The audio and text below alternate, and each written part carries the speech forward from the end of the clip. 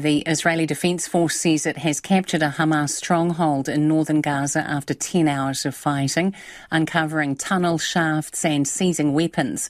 The IDF has also promised a pause on military operations for 4-hour periods each day, allowing Palestinians to head south and for deliveries of aid to be made.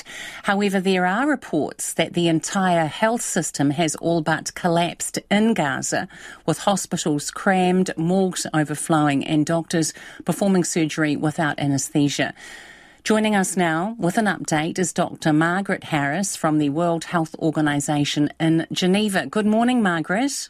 Good morning, Susanna. What is the biggest issue facing those trapped in Gaza?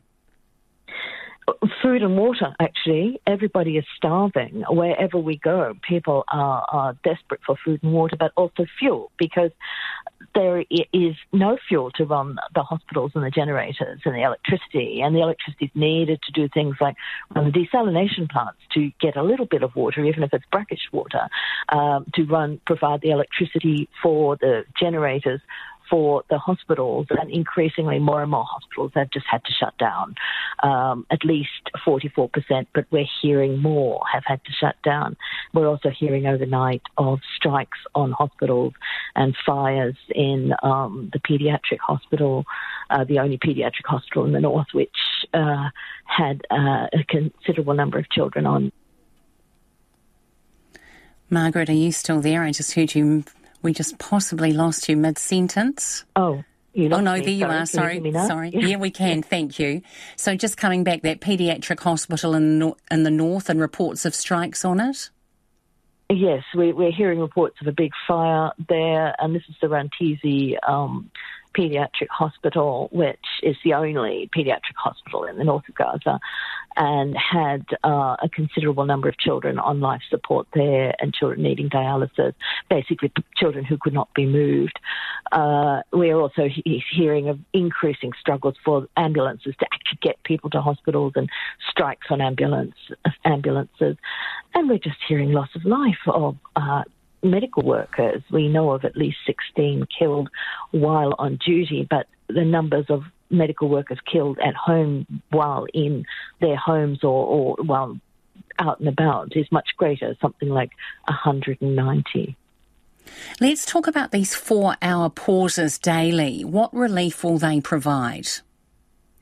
So we have been able to get a couple of trucks of supplies to the north on Tuesday. It's very difficult, and you have to ensure that you can do that safely. We have been the only organisation who've been able to get the medical supplies up there. That was on Tuesday. We haven't been able to get anything since then. And when we arrived with the supplies, and they certainly were needed, they said, yes, but if you've got food and water, we're starving. So there's so much more, and you need much more than 4 hours. You need many, many more trucks. Only, the number of trucks that have been able to get through in the past few weeks is only equivalent to what you would need in a normal day. And this is a time when you've got desperate amount of need created by the hostilities. This is like dealing with an earthquake every day. An earthquake is created every day. And so the supplies you need are massive, and we cannot get them in safely. We need a pause, and more than a pause.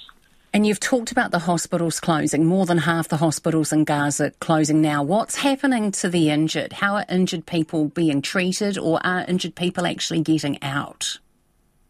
So this is, again, the big struggle. And remember, there are at least more than 2,000 people recorded as missing, and half of those are children. So they just don't know where they are. These are people under the rubble, people who have not been able to be found. Now, what's happening to the injured is if they can get somewhere where there is a medical worker, they will do what they can for them. But what they can do is increasingly limited, because they don't even have clean water or disinfectant to clean wounds. So increasingly, those who are injured have now got very, very infected wounds.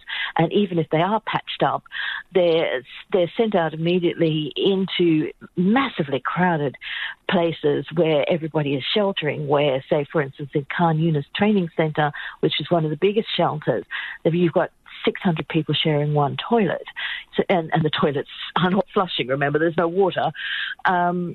So you can just imagine how the level of hygiene is so poor that even if you are patched up, you're very likely to get your wounds infected. And of course, we are seeing now a rise in the kind of infectious diseases you get under these circumstances, a huge rise in diarrhea cases, particularly again among children under 5, and a huge rise in respiratory illnesses. So what's the World Health Organization wanting to have happen? We want a ceasefire. We want a genuine humanitarian ceasefire. What we're calling for is unimpeded and safe access for humanitarian aid to all of Gaza, protection of healthcare at all times, that's not happening, evacuation of people who are in critical condition, so beginning to allow us to take people out, and for a humanitarian ceasefire. We also, of course, and we would reiterate our call for the immediate release of all the hostages, along with urgent access to each of them and delivery of medical care to them. And what can the international community do? The international community has to get serious.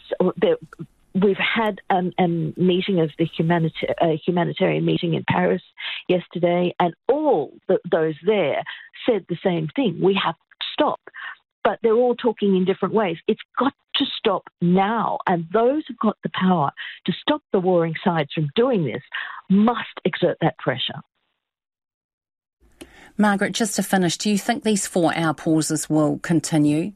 Can they be sustained? It's likely in that one of the main purposes is to enable people to leave the area of most intense fighting. But as I said, we need more than a pause. We need a genuine ceasefire. Dr. Margaret Harris, thank you very much. Margaret Harris from the World Health Organization.